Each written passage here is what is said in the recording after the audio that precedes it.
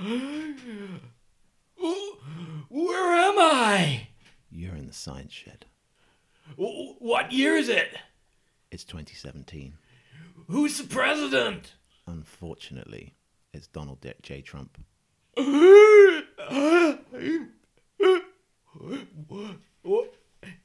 are you? I'm Steve Lee. I'm a chemist from the University of Cambridge. And who's that guy over there? That's Nick Evans. He's an associate professor in bioengineering from Southampton University. And what are you guys doing? We're just having a bit of a chat about science. Do you want to hear it? Okay. Well, you sit back and listen to the Science Shed.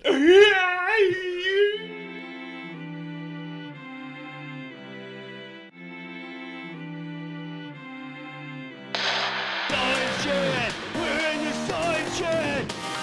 Science Shed! We're in the Science Shed! Come on, Steve. Bunsen, Burner! Dolly, Machine! internal. Combustion! Why do we need Steam! Petri, Dishes! Oscar, Base! Isaac, Newton! transplanting? Science! Hi, Steve. How you doing? Nick, hello. Hello, everybody. How are you all doing out there? Good to be back. So I'm podcasting with Steve, and we're in Hello, Steve. And we're in my dining room again. Yeah, we're back in Southampton. I don't think we've been here since the first one we did, have No, we? we've done two. We've done two here Oh, before because we about did that. the same kind of intro, like where it all began. Oh, If you remember. I think we had some Have we done enough podcasts that we could do like a turn back time? Like, where did it all begin back in June?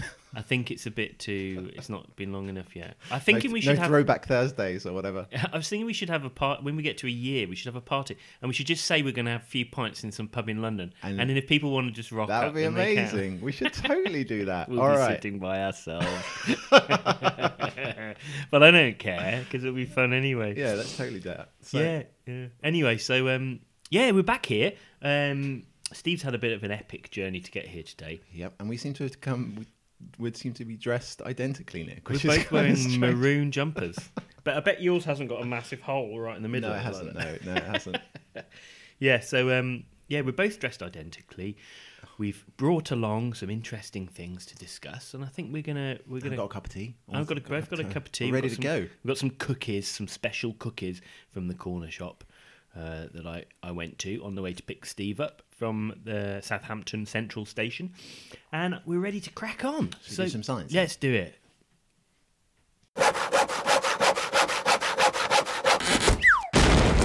Nick, Yeah, you know I'm a chemist. I had heard. Yeah. So one of the things that's quite interesting, so we use a lot in chemistry with a technique called nuclear magnetic resonance spectroscopy. NMR, which is the same technology that MRI is based on, magnetic resonance imaging. And essentially they lost the M.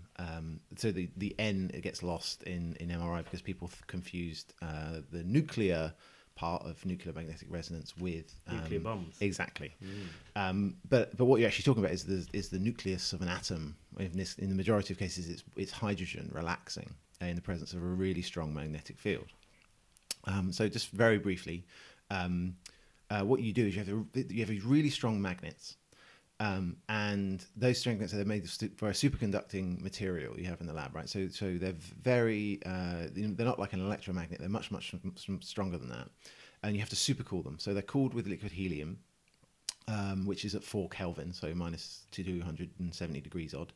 And then outside that is liquid nitrogen. Everyone's probably familiar with liquid nitrogen. I think it's about minus 196, isn't it? Yeah, exactly. So it's about minus 70 degrees. Something So like that. helium's a lot colder than liquid nitrogen. Yeah, but helium's a lot more expensive than liquid nitrogen. And actually, Yeah. helium's one You're of the... running out of helium. Well, as because it well. evaporates. So even though it's the second most It just abundant floats off element... into space. Exactly. It's not massive enough to be I able did to read an keep it. article on it quite recently, though, and I think we shouldn't worry. I think there's quite a lot of helium There's left. but it costs about £10 a litre for liquid helium. And It's it costs expensive. about 5p for liquid nitrogen. So those little canisters you get for blowing up balloons, then they're really expensive. There's not much helium in them. But yeah. But It's enough for like enough balloons for a party. yeah, though, isn't exactly. it? Also, it depends Does upon the job. You breathe a bit of it in and talk in a silly high pitched Yeah, voice. but as well. you have to remember that it's compressed, right? So it's easy to get the helium, but to get liquid helium, you have to keep it. You have to compress it. You have to cool it such and keep it cold such that it's liquid at room pressure, atmospheric pressure.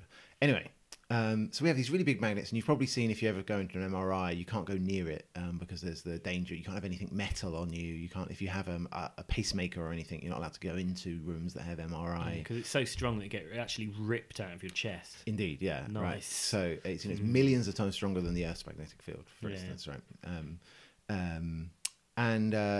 So what's really cool, right? So sometimes, because what you do is you have a big superconducting charge, right? So a big charge is going round in this big circle-shaped coil of wire that's sat in a bath of liquid helium, right? This is how this works. And if for any reason, these also things that are actually open to the air, right? They're not like closed canister, right? So they slowly boils off and evaporates. You have to top it up with liquid helium, more helium and nitrogen. It must be a pain in the arse of a job, isn't it? Standing at the top of one of them with a mug or a try and move water. Try and move a liquid that's like minus 270 degrees. It's pretty hard, right? And keeping it liquid is actually very difficult, right? Yeah. Anyway, so you have this really cold thing that's kind of slowly bubbling away. So if you imagine taking like a bowl of water and put it in the oven, right? Eventually all the water would boil away, right? But it's not going to flash boil, right? It's not going to go. Poof. No, take a while. Exactly. Yeah. So that's kind of happening all the time. And there's this like strong current in the magnet. And if for any reason it boils down too low or whatever, right, that stops superconducting. And when these coils stop superconducting, it means that they generate a load of resistance. And if you remember, when you generate a resistance, you generate heat. Oh, exactly. Shit. Right. So basically, you've got to keep them cool, otherwise they blow up. Exactly. They go bang. Jesus. But so this is cool. So they call it quench the magnet is the term you use, right? But pouring liquid helium on it. No. Is if it stops superconducting and blows up, right? You call it quenching, right? Well, it's a pretty euphemistic term. But people use it. They have catastrophic. Yeah, but you have it. So, for instance, if someone did have like an implant or something that gets grabbed to the magnet, what they can do is you can push a little button that quenches the magnet, and then it stops being magnetic, and then someone doesn't die. I see. Right? I see. Basically, switch it off. You can switch it off, but it was about 50 grand in helium and nitrogen to cool it back down again, right? So you don't want to do that unless you really have to. But what's really cool, right? So if that ever happens, right? So the magnet gets quenched, the magnet gets really hot, and it flash boils all of the helium, right? So it throws it out into the room, right? Well, that's dangerous. That's more dangerous than getting your pacemaker ripped out. But you know what happens then? So because it's so cold, it condenses the water in the atmosphere and it snows indoors. Oh my God, really? Isn't that cool? Immediately? Yeah. So you hear this big bang and then it just snows. Oh my God. Isn't that beautiful? You wouldn't be able to see it because it'd be dead. No, you're fine. Asphyxiation. No, but I mean, you don't die instantly. Well, you'd be dying with a very high-pitched voice. It's snowing! Exactly. Tales from the lab.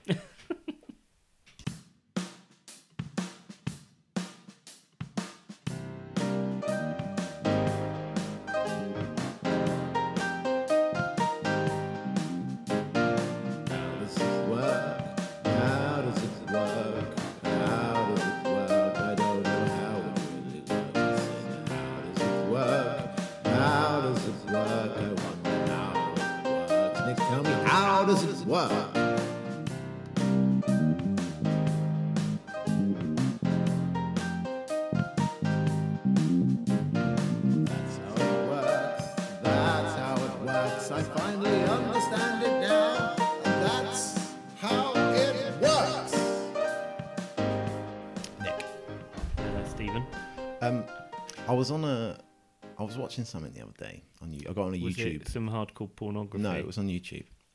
I got in my lab we use lasers quite a lot. Yeah. So I was I was watching this thing and they did tattoo removal, right? You know you can use a laser to get rid of your tattoos. Yeah, bleaches it or something. Have you ever seen tattoo removers, or there's a program on the telly? Tattoo fixers. You're talking about. Oh my God, there was one when someone had tattooed a penis on some guy's bum with the penis going into his bum hole. Amazing. And they engineered this whole image all around it of like the Eiffel Tower and all the bits and pieces. And somehow the massive penis just became part of the background. I don't know how. Amazing. Cracking program. Friends of the show. So do you know how it works? Do you know how tattoo removal works? I imagine it's really cool. I just guess it. Can I guess? Yeah. There's a laser and it bleaches the dye that's in the tissue. No. Really? No. Do you want me to carry on? No, do you want me to tell you? Yeah, It's really go quite on. interesting. Go on. So when you take tattoo ink, right? So the black tattoo ink that people normally is nearly always carbon of some kind. It's bits of graphite, right? Yeah. And if you look at it under a microscope, there's kind of different sizes of like clumps of the carbon, right? So there's big ones and there's small ones. And when you inject them under your, in the process of tattooing, is you're taking a needle and you're pushing some of this carbon under the skin. And if you look at it under the microscope, there's kind of very small stuff which your body has biological mechanisms to realize that this isn't part of the body, it's not natural, and it tries to get rid of it, right? Yeah. So typically the small stuff that can be kind of excreted through the lymphatic system and ends up basically in your liver, gets broken down in the liver. But the big stuff, typically bigger than about 15 microns, just sticks there, right? Yeah, Which is why I know a bit about this because I remember it kind of intersected with my research. So I read about it for a while. There's a lot of these inks are actually heavy metal bases, so they're quite toxic, right? They can be, yeah. Which is amazing that it's there's that we just whack them into people. I think it's interesting because people, it's the fashion to have these massive tattoos. Yeah. I reckon there may be some health repercussions down the line somewhere. Yeah, I think so because a lot of them are based on toxic heavy metals. But I think cadmium or something. Those big lumps of stuff, they get taken up by cells like macrophage cells, dendritic cells. The small stuff gets taken. The big stuff stays. Well, they actually get engulfed. So the material gets engulfed by, and it's found within the cell, the middle of the cell, right. And those cells just persist for decades. A single cell which is loaded with it persists. So what they say, one of the reasons when people first get a tattoo, it's very kind of like crisp, and then over time it kind of spreads. Yeah, and that's partially because these things are slightly breaking down. These big chunks of things. It leaches away. But the reason they're actually leaching is that you have those cells trying to kind of like excrete it. Yeah. So that's what they're doing. Anyway.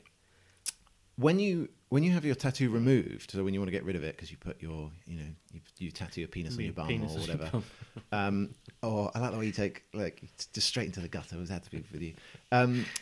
What they do is they shine a very short picosecond pulse, right? So picosecond is 10 to the minus 12.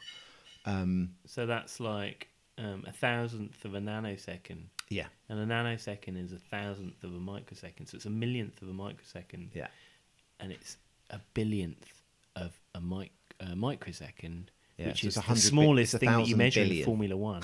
So it's pretty short, eh? Yeah. So it's a really brief pulse that they do lots of times. Really brief. Yeah. But what it does, the reason, so what we use lasers in the lab with short pulses sometimes. Yeah. And one of the things they really do is they can very quickly transfer energy. So they're actually very powerful. They're very dangerous, these pulsed lasers that have very short pulses of light. You don't see it being pulsed because obviously it's faster than your eye can see. Yeah.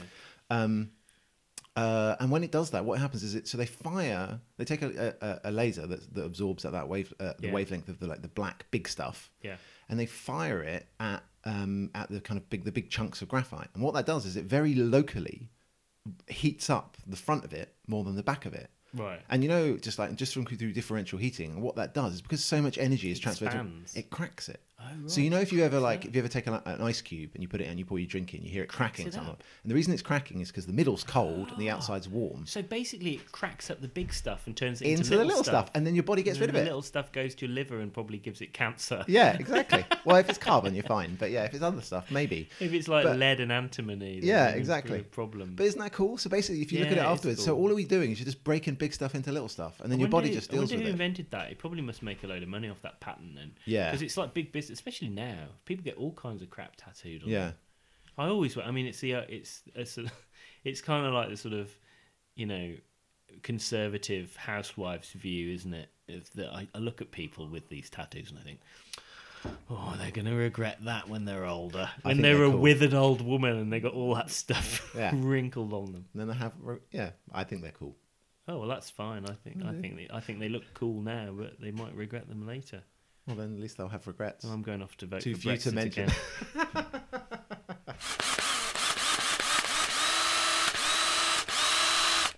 Steve. Nick. I was at my dad's house quite recently. How is Dr. Evans? He's good. Yeah, he's all right. Yeah, he's in Madeira at the moment on his holes. Ah, yeah, doing a bit of walking. Anyway, I'm not here to talk to you about my dad's holidays, but he'd got in his attic. I didn't know this because he's considering moving. He'd gone through his attic, he'd found a load of my old school books. Oh So he my must have God! kept them. So Nick's got his book in front So of him. in there. my hand, I'm I'm looking at it right now. It's quite exciting. It says on the front, Nicholas Evans, Science Did you 1S. feel like, you know, when in Indiana Jones, where he gets the little booklet that tells him where to go to find the Grail?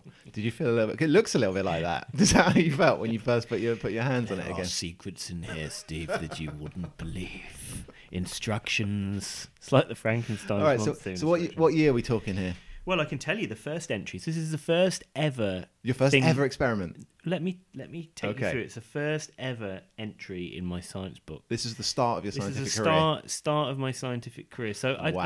at junior school, do they still call it junior school? First school, I think. I've got no Okay, idea anymore. whatever. When people say like year 11, I don't know what they're talking about. Right. The first year of senior school to me was it's called first year. When That's- you're 11. No, the first year of the first time you go to school now is year one. I know, but now in those days, Back in juniors. the good old days. Yeah, I don't want to have a go. Let's not digress. Anyway, except that Right. it was 11 years old, first year. I was in Form 1S. Little Nick Evans Science. running about. And the first It's like, entry was on yes, the science. 7th of September 1988. I was a fresh-faced 11-year-old kid ready to do science. So I 1988. thought I'd okay. ask you a couple of questions and see whether you could answer them about science, Steve. Let's do it. And I'll see whether you get Well, the but same. how do you know? So you've got the answers in there. But how do you know yours? Dude, this book's got all of the answers. All the answers. I told you, it's just like the thing from the Grail in Indiana Jones. So the first thing that I want to ask you, Steve, is Right. what is science? You can only use one sentence. Science is the study of the natural world. Oh, I think I'll give you a mark for that. what did 11-year-old Mr. Nick Evans think? Science is finding out how the world about us works. That's good. you like That's that? better. That's better than mine, actually. Yeah. Okay. So that's one to you. One to your 11-year-old self. Next one. Damn it! Can you I'm take? losing. Can you I hate take? losing. Can you take? Next question. Can Yeah. you take me through the 4 steps of the scientific method?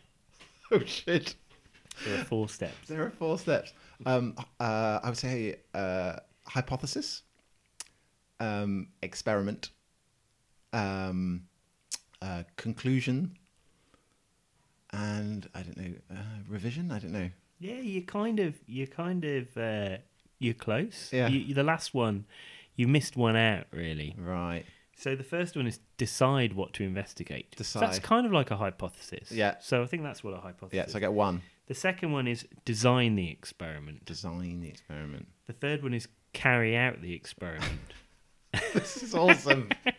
And the fourth one is draw a conclusion from your results. Nick, I'm serious now. You need to put this on the door of your lab. I'm not joking. You need to print this off. And a little picture of you. You must have a picture of your first day at school. Everyone's got that picture. Okay. And I want this on the door of the Evans lab. And if I come to Southampton, it's not there. I'm going to be angry. That's a good point. I've got a new lab. We're moving into a new lab. I've got my sort of own space. Well, now. there you go. Well, that's going up. Anyway, okay. So the 3 sciences, Steve. Right. I want you to tell me what What are the 3 sciences? Yeah, tell me what they are first of all. Chemistry, biology, and physics. Okay, so what is chemistry specifically? Seeing as this is what you've got your PhD in, and what you call yourself, your Twitter handle is Steve the Chemist. The study of the chemical. Chemical? You can't say chemical. I would For tautology. It's the study of how matter interacts with other matter. Would that not be physics to like a ball No, 'cause bearing? physics. That would include physics though, because a But ball like- bearing going into another one is an interaction of But matter with a matter. light, electromagnetic wave is not matter. Yeah, but physics can include a ball bashing into another ball. That would It be can. an interaction of matter. Can you be more specific, Steve? In other words, you're not totally correct. I don't know. What did you say? Yeah, according to The study of the physical world, maybe. well, that's physics, dude. That's just science, isn't it? I don't really have divisions. To you. I'm much more I liberal. love the way that you get uncomfortable about this rather than just taking it in your stride. You're really wound up. You don't know the answer. It's like, oh no, I don't know the answer. I don't know what chemistry is. I don't know what it is. Ah, internal panic. Externalize Yeah. it. No, you're wrong. Anyway, Thanks, Nick. here we go. It's the study of reactions between substances. I disagree with that. I'm pulling. Dude, this was a first year science, but for God's sake, do you know what biology? I'm having a competition Do you- with 11-year-old Nick do you Evans know here. what biology is? So what was chemistry? It's The study of reactions between substances. Yeah. Okay. Well, can we? It's a bit of a narrow definition. Biology. What's biology? The study of living systems. You're absolutely spot on. Word for word. Living things. Oh, living things. Systems is better. Yeah. How about physics? Everything else. The study of energy, forces, and matter, according to this. Right. Wow. Do you not know what the first experiment I ever did was? Yeah, Nick. Do you know what we should make this a series? We should. This could be a bit. This could be a new segment. Boring. Could be. All right. So what's the first experiment you've done? Well, this is just drawing apparatus. Right. So that doesn't count. That's not an experiment. What's the first experiment? There's lots of ticks. He's got 9 out of 10. I can see that from here. He's got 9 out of 10 for an experiment. Good. Hang on. But the first one wasn't really an experiment. It was learning to use a Bunsen burner. Yeah, that's not really an experiment. Connect the Bunsen to the gas supply. Close the air hole. If I refer you to the 4 stages of science, I don't think that's an experiment, is it? It was an experiment to investigate the action of heat on some substances. Awesome. So it does sound a little bit old. You know, we spoke before about like kind of Cambridge professors and old papers. See whether you can get this. So this is chemistry. So apparently I heated a range of substances and I recorded my observations. It's quite an old-fashioned way of doing things. How about cupric sulfate? Granular cupric sulfate. So granular copper sulfate. If you heated it up. Yeah. So this is blue copper sulfate. Yeah. This is a good one. That's my favourite colour. My favourite colour in all of chemistry is great. copper 2 sulfate. Yeah. Okay, so copper sulfate. Yeah. What happens when you heat blue copper 2 sulfate? You'll probably go green, be copper 3. Nope. No? Nope. What? Nope, Steve. Colourless? Wrong. Nope. Copper sulfate. It's a light blue powder to start with. It is, yeah. Light blue powder. So it turns white. Do you know why it turns white? It must oxidise. You must make cupric oxide. Oh dear, Steve. Why does it turn white? I don't know. So this comes down to one of the first things that I learned when I was 11 years old, Steve. You don't seem to know it. So copper sulfate, the solid, the blue crystals, they're blue because they're hydrated. Well, they're blue because of the copper, but no. Apparently, the actual powder is blue because it's hydrated. Bollocks. According to my first year, when you heat it, it becomes anhydrous copper sulfate. Right. And that's white in colour. That I can believe. Yeah. That's the answer to the experiment. All right. Hard luck, Steve. One day you'll attain the knowledge of an 11-year-old boy. Oh, can I ask you one more question to annoy you? Yeah, this is what I wanted to ask you about, and this is a question that's bugged me for a while. Yeah. Right, and it comes down, and it reminded me. He's actually annoyed. It reminded me. So at Christmas. Yeah. Mulled wine. Yeah. Do you like mulled wine? I don't really. I'd rather just have wine. I like mulled wine. I think there's a time and a place for it. Yeah. Usually after a carol concert. I like it in the cold outside. Yeah, it's lovely. I like mulled wine. Anyway, just mulled wine. If you heat mulled wine, does all of the alcohol boil away? And then why not?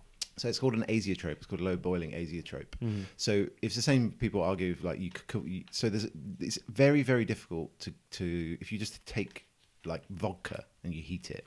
Yeah. There ends up with being about a 5% alcohol that you just can't boil off. It just won't go. Weird. And that's basically because it's hydrated in the solution. Yeah. So you can't really ever. So when you make you can't do it just from boiling. You can't just kind of evaporate off all of the booze. So when people talk about, if you make a stew or something, and you put a load of wine in it, it will still have booze in it, but it's much less. But you can't get down to 0. Yeah, and I that's what I thought was true, and but in my book it begs to differ. First year begs to differ because I did an experiment. Well, first of all, it boiled. How are you measuring? It boiled either propanol or water and measured the temperature. And what happens? You heat it, the temperature increases until it reaches its boiling point, and then it doesn't go any higher. Yeah, right. And I think most people understand that things have a boiling point, and they don't get hotter than that; they just boil off. But I did another boiling. We have go back to one podcasts. of the podcasts. Yeah. People like that. I got confused about that as well. But I did another experiment. We had half water and half propanol. Right. What do you think happened? half water and half propanol. A solution of half well, water. you would see a double staircase. Yeah, that's what happened. Yeah. But I thought that there's something that, you can't boil it. So it's like the alcohol boils off first. Yeah. Completely, and then the water boils off. No, but it's still there. It's still in the water. But then that energy can be used to reheat. So you heat it up first. Yeah. The water. So you've got propanol and water. So Yeah. propanol boils at 81, I think. Yeah. Yeah, 81 I calculated. Right. So the propanol boils at 81 degrees. It sticks there for a bit while the propanol boils off. Yeah. So you would, and then it rises to the boiling point of water. Yeah, so you'd assume that the propanol's all boiled off. No, by it's the time still in it there. goes. Still But a how bit does in it go higher then? Because it's basically solvated by the water. So in the same way that there's water. So if you did the same experiment with wine, and we're asking, does all the alcohol boil off? It would still be in there, but you would still see that plateau. And actually, what you'd see is that the boiling point would be slightly lower than it would be in the pure water. So it wouldn't be exactly 100. Exactly. Yeah. Well, so maybe... that process is called a colligative property. It's why we put salt on roads. It's it's that you can modify the parameters. Well, I did that experiment too. I looked at salty water. Right. How cold did you get it? No, it's boiling. Oh, right. So the water boiled at 101 degrees. So these were some of my first forays into science. That's some good science right there. Thanks, good man. depression of freezing and point. You'll be glad to know we started off with chemistry. That's the first of the sciences that we Good to hear it. investigated before moving on to ancient astronomy. Wow, there you go. Yeah. And the stories from Nick's, the Well, 11-year-old. Maybe we'll dip into that. I think we need a jingle. More nasty I questions. think we want the jingle, and we can go back to Nick's old chemistry books. Yeah, More to absolutely. come. Yeah.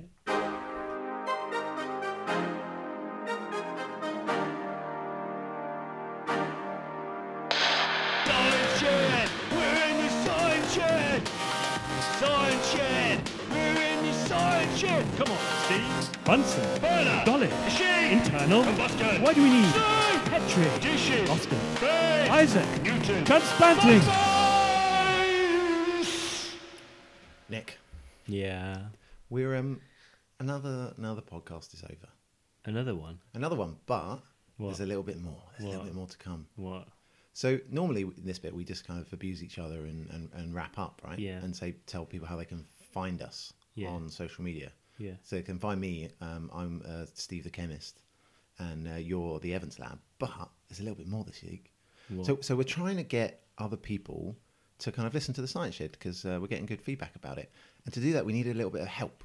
We need more listeners. We need more listeners. So one of the ways you can do that, we need your help, listeners. We want you to review us on iTunes because the majority of people listen to the Science Shed on iTunes. So just if you log on, we'll send a little link. You can just give us. It doesn't have to be a good review. It can be good or bad. But if you just review us, what that does is that pushes us up in iTunes' magic ranking algorithms. But even if it's a bad review. Yeah.